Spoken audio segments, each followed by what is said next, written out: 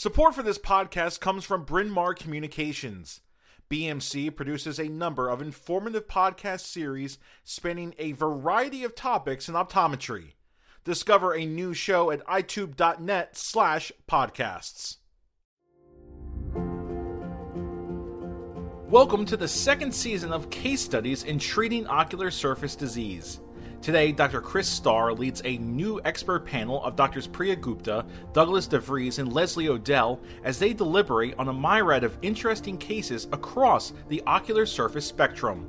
In our first case, Dr. Preeya Gupta discusses a patient with foreign body sensation who remains symptomatic after a combination of antibiotics and artificial tears. Excellent. Well, welcome everybody. Thank you so much for participating and being here for this case series entitled The Treatment of OSD or Ocular Surface Disease.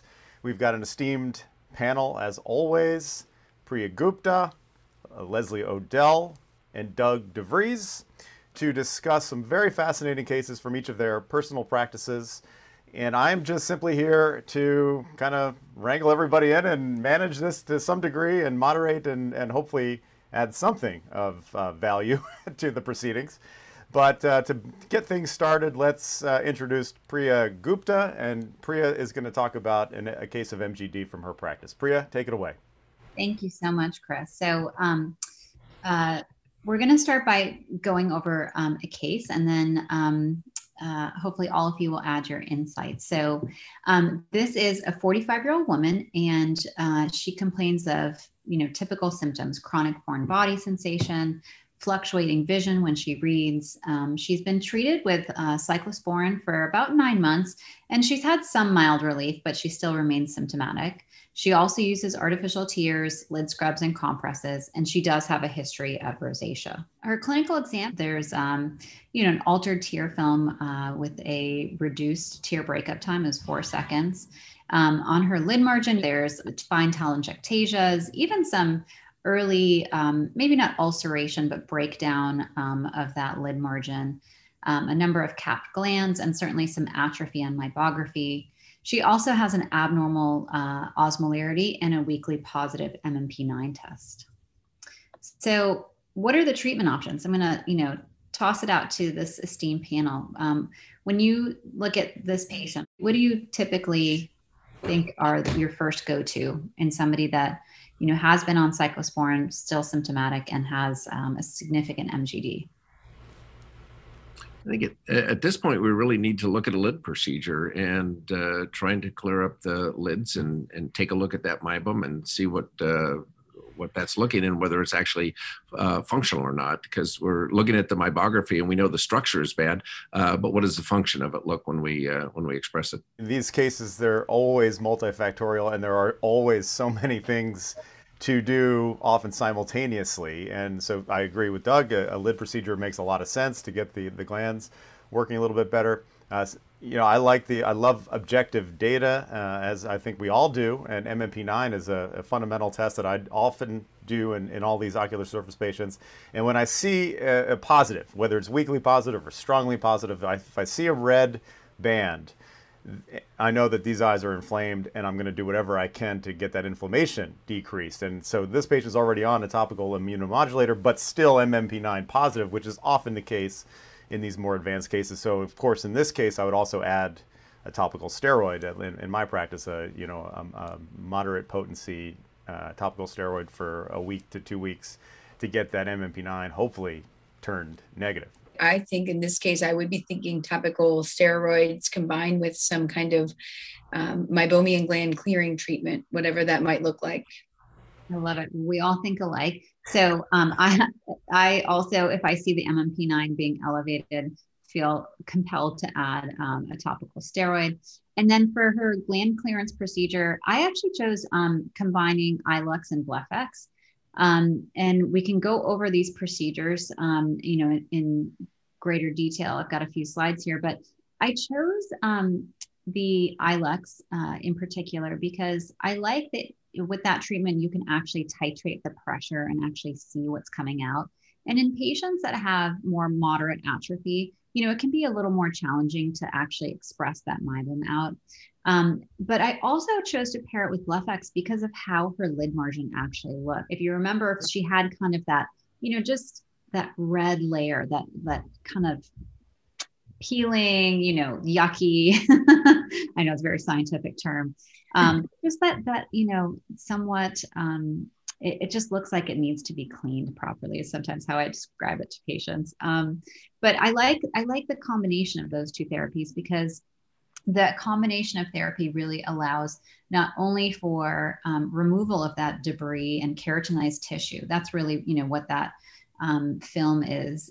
That's also leading to further inflammation. But combining that with, a device that has excellent safety and efficacy for applying heat as well as unblocking the glands. There is direct visualization and control of the actual pressure that is placed. I want to say 3 or 4 weeks after, I usually check them back. And so, there's much less of that angry, inflamed lid margin. It's amazing how many patients actually have microscopic debris on their lid margin and on their lashes. And that really is not very friendly to the surface. And it can trigger a lot of that vascularity that we see. There's just a much better profile to the lashes, and then of course to the lid margin. She did have an increased tear breakup time, almost doubled from 4 to 8.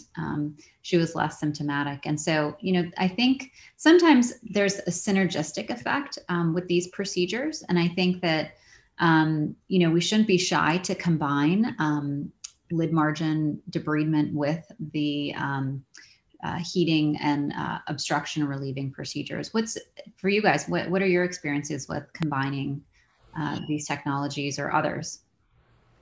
Yeah, I don't think I've ever done a LipiFlow or iLux more recently without doing some sort of debridement first. And I have been using the BlephX for a while now, and that is my go-to micro blepharoexfoliation device. But I will, and I love doing these webinars and educational events with optometrists and MDs and ODs, because I find I learn a lot of things and hear certain things that I never have heard before and sort of alter my practice. So the other day I was doing one of these with Scott Schachter and Maria Markoulis, and we were talking about blepharoexfoliation, and they were saying how they sort of take a toque blade or a golf stick and only debride right over the meibomian glands and never go past the line of marks.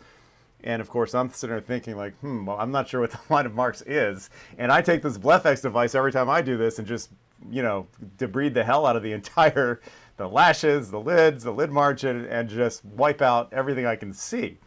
And then I'm thinking, have I been doing this wrong? Should I be more careful with the BlephX device and sticking to just anteriorly or what? So I don't know. Now that we have optometrists on here, what do you guys do? Are we making mistakes by using BlephX and wiping out the entire lid margin? Yeah, well, I don't think so at all, Chris. I think Okay. that going forward with that and getting up and over the line of marks is fine, because we sometimes see such scalloping on that, and that's going to affect the tear film. So yeah, I don't stop shy of that either. Good.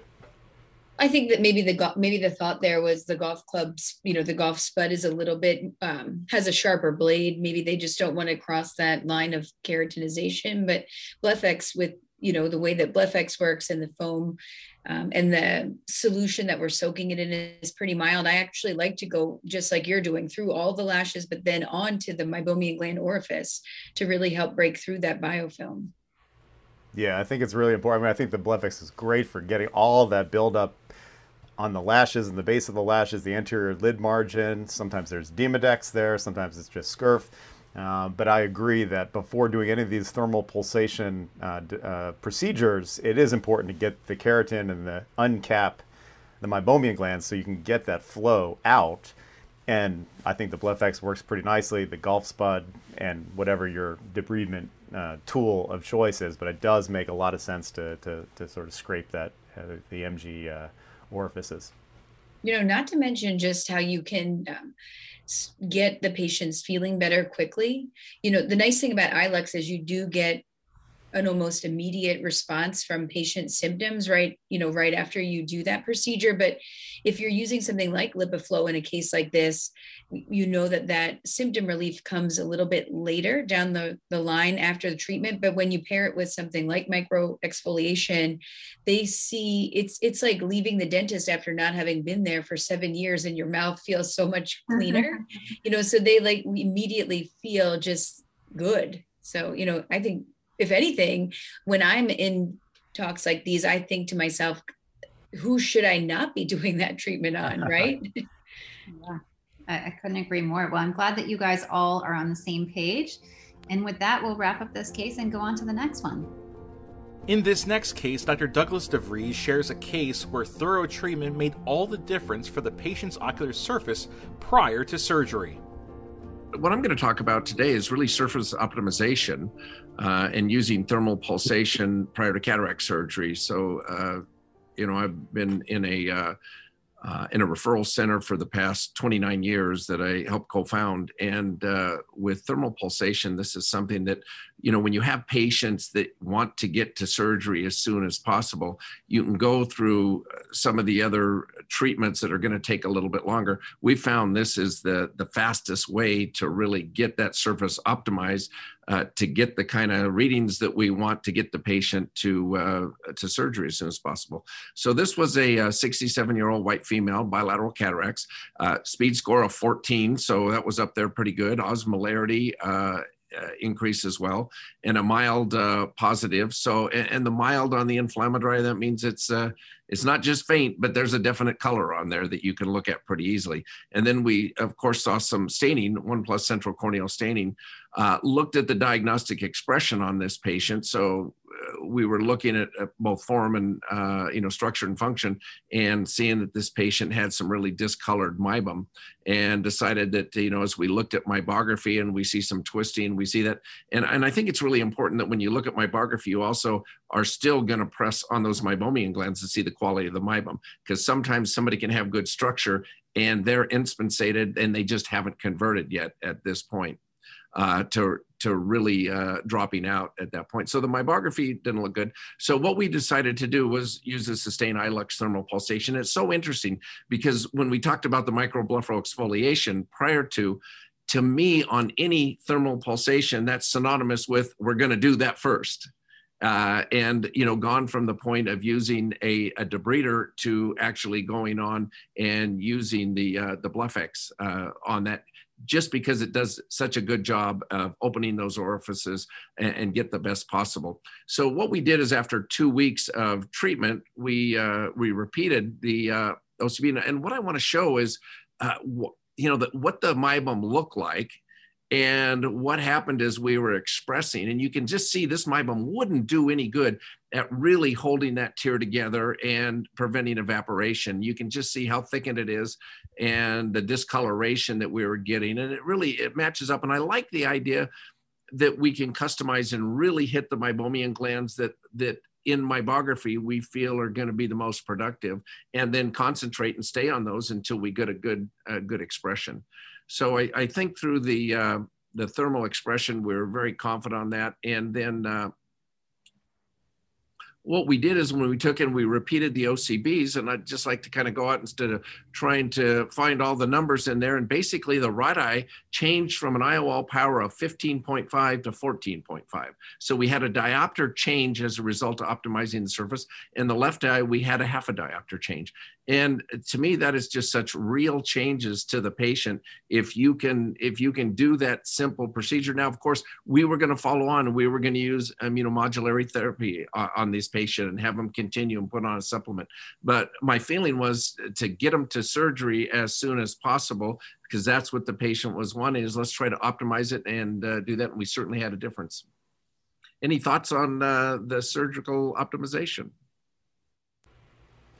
Well, this is a topic that is certainly near and dear to Preeya and our hearts, because we spent many years working on, with the Ascaris Cornea Clinical Committee, working on this sort of area of ocular surface disease and cataract and refractive surgery, and how to identify it, how to manage it preoperatively, how to the visual impact. This is what we would call visually significant ocular surface disease, because it certainly has an impact on vision, visual quality, visual performance, and IOL planning, which is critical and tantamount to the definition of visually significant.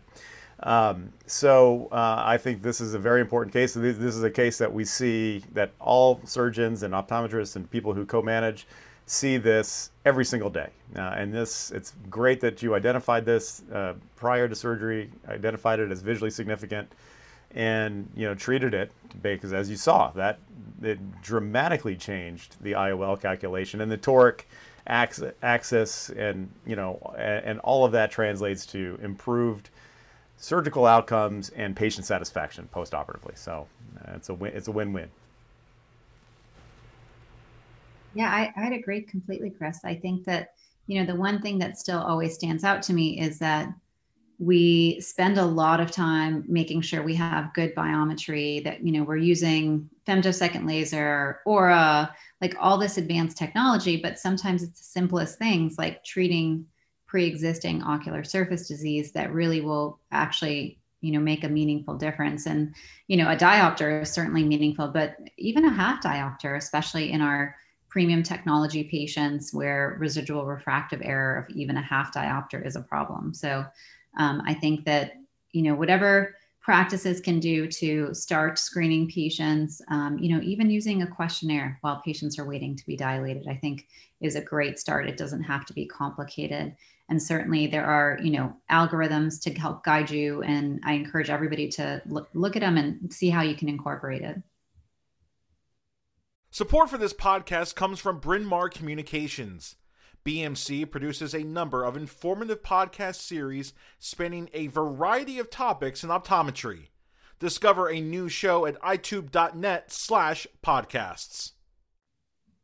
It's just such actually, an honor to be doing this case actually with you, Dr. Gupta and Starr, because I use the ASCRS guidelines now as my pre-surgical dry eye evaluation, and have long since wanted something like that, having had worked for a refractive surgeon many years ago and dealing with all of that post surgical dry eye. So that resource is definitely very widely used, I think.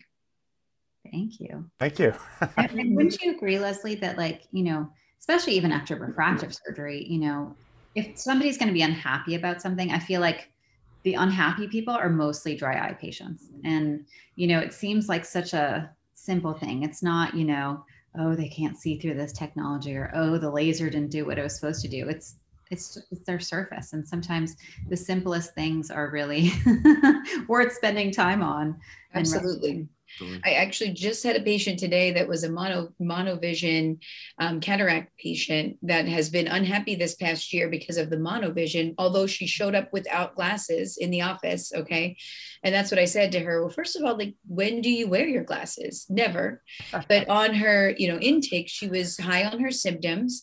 She's saying, I feel my eyes all the time. I'm uncomfortable. And her surface was just filled with keratitis that was not being treated. So I'm actually hoping by rehabbing her surface, she'll actually appreciate the vision she was given with monovision. Yeah. That's great. Right. And this is also the ocular surface and that central staining that Doug showed. I mean, it's so critical, not only to IOL power calcs, but also, with a lot of these patients, whether they're getting a multifocal or just a monofocal toric, the axis of the astigmatism is so important to get right too, and that staining will throw that off so dramatically, like your data showed, and before and after. And this has been published too in the peer-reviewed literature, how high hyperosmolarity and other ocular surface abnormalities can lead to very wide-ranging metrics when it comes to axis and IOL power. Great. Well, shall we move on? Leslie Odell, the next case is yours. In the final case, Dr. Leslie Odell discusses a case involving a symptomatic elderly woman with newfound light sensitivity and a prominent history. Okay. So this was a patient that I had a few months ago now that came in with this complaint that she was unable to keep her eyes open. And we'll just walk through her history. So she was a 69-year-old Caucasian female, and just had noticed that over the past several weeks, she's been having all this light sensitivity, hard to keep her eyes open. So she's actually been limiting even how she's driving, because she just doesn't feel, safe, because she cannot keep the eyes open. She had a longstanding history of dry eye disease. And actually, I had seen her in another practice years prior. So she was diagnosed already with meibomian gland dysfunction and history of lipoflow, a long time ago, 2013. She was using Restasis in both eyes twice a day. She was on oral nutraceuticals with an omega-3 supplement, and she still was using a lot of lipid-based tears throughout the day. She had a lot of things that kind of were fueling her fire when it came to inflammatory reasons for dry eye. She was an RA patient, hypothyroid, medications also contributing to some of her symptoms. But really, I always like to kind of dig into the daily activities with patients, because this is where our treatments can really improve quality of life. So for her, she was no longer doing things she liked. She wasn't reading in the evening. She wasn't watching television. And then more concerning, like I said, of late, was just her unwillingness to drive because of just this inability to keep the eye open and the light sensitivity she had been dealing with. So this was her exams. She also had a very high speed survey. And just like Preeya was saying, and Doug's case as well, symptom surveys are so powerful. So speed 20 out of 28, obviously we need to do something to help this patient feel better in her eyes. Hyperosmolarity with some asymmetry between her eyes, positive inflammatory dry. I like to grade the glands, counting the number of secreting glands. So if I'm counting 15 using that meibomian gland expressor, she was at 0 for both eyes, even though she had a thermal pulsation treatment in her past. And then she actually presented with filaments on her cornea. So she was not an early entry into dry eye disease. Her one eye had severe keratitis, the other eye had filaments. So my first course of action was to actually compound the mucomist and get her started on that, to try to quiet down the filaments and improve the quality of her surface before really targeting her glands. But obviously that's something that needs to be done. When she came back, she said that compound did the trick, which is just funny to hear her say that. But, we had to send her out for that medication. She could go outside. She actually drove herself to this appointment. We cut her speed survey in half just from that. But her inflammatory remained positive, still hyperosmolarity. And then, where do you kind of go from here? And that's where I'd sort of say to you, for me, I was thinking about, introducing my MG clearing treatments at this point. But what even would you be thinking about her, with the Restasis history with that inflammatory positive still? And Leslie, did you say that you did put an amniotic membrane on the eye? No, I started with mucomist, but on my list, was if I wasn't going to get anywhere with the resolution, that definitely was on my list. Was amniotic and even Regenerize. Yeah, she is not an ideal patient. I actually was more impressed with myself that I was able to do LipiFlow in 2013 because has very tiny eyes too. So, I think I could do Procara or something, but I was maybe sometimes I say I get in my own way with managing the patient. Well, I think that's why I think it's great to have an option like iLux now in those patients in whom you might not be able to get that activator into a tight lid. I've had to cancel several LipiFlows over the years because I'm pulling the eyelids and I just cannot get the damn thing in. But this is a patient. Obviously, there are a zillion things that you could do to help this patient, and usually it's going to take a zillion things to get a patient like this feeling better. It sounds like you're off to a great start.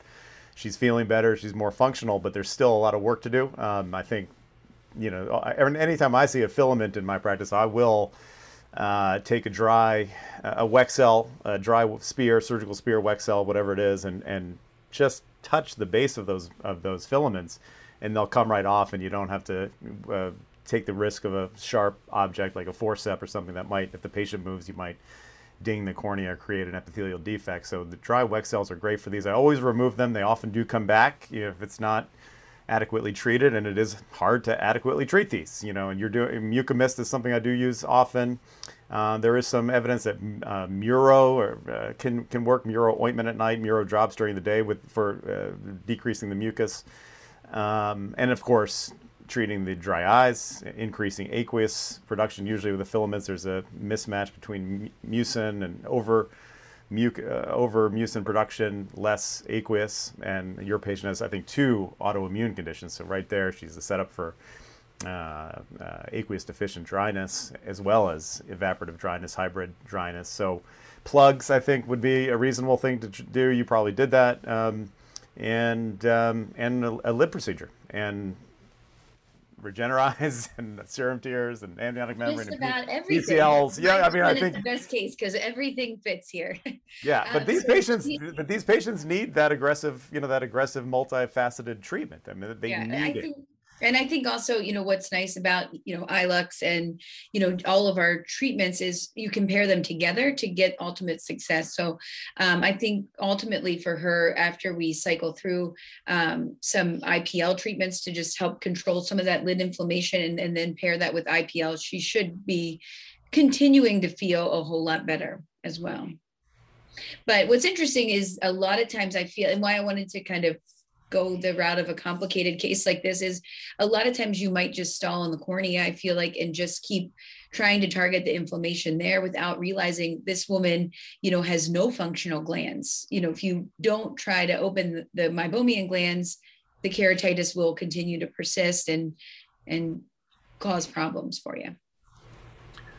Something I do a little differently now, really within the last year than before, is also with this severity, looking for and do corneal sensitivity testing to find out how much neurodownregulation that's really had, and is this like a stage 1, a Mackie stage 1 neurotrophic keratitis that we have going there, and I think the only way to really do that is look at a lot of and test sensitivity on a lot of corneas to tell, especially in something like this, it might be bilateral, is when you actually have that downregulation.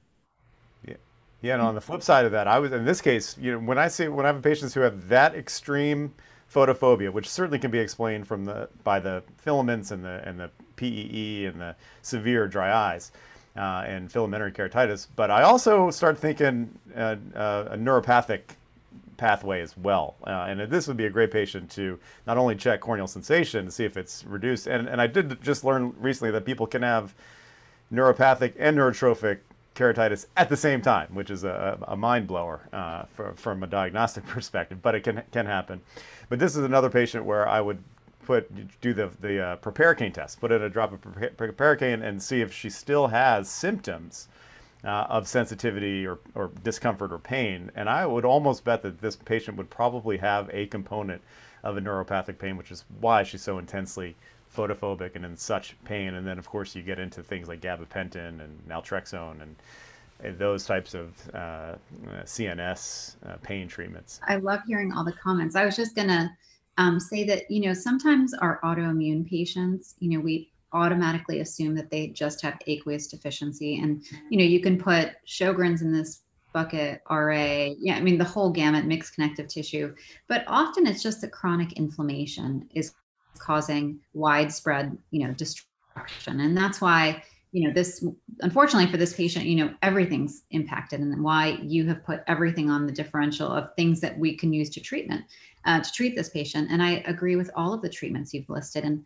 I kind of take the same approach, Leslie, where I go bit by bit. I start with what's going to work fastest to, what's urgent, emergent, and then, kind of piece our way through it. But you setting her expectations for that and telling her, hey, you've got a lot of things going on. And I find explaining to the patient how their autoimmune disease is impacting their eye is really important, because they don't always think of their eyes as, a source of issues related to autoimmune disease. So kudos to you for all those treatments, and hopefully she actually turns the corner and continues to stay well controlled.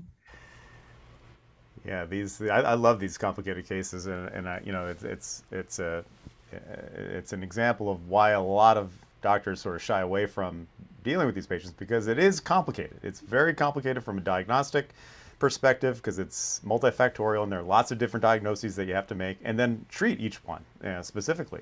And that's complicated, and it takes a lot of time in the office to explain it all and to set expectations appropriately and go through the risks and benefits of all the various things. So these things take a while, but the reward is that you can really, truly, really help these people. And these people are often the ones who have seen a zillion doctors before they've seen you. They're desperate. Their quality of life is just severely decreased. They're depressed. Some have suicidal thoughts and things like that. And you take the time like you did and do all the right things, and show empathy and really, and it's life changing for these people. So these are great cases. I want to thank everybody for presenting and having a vibrant discussion. Thank you to our panel for an engaging and informative discussion. And thank you for listening.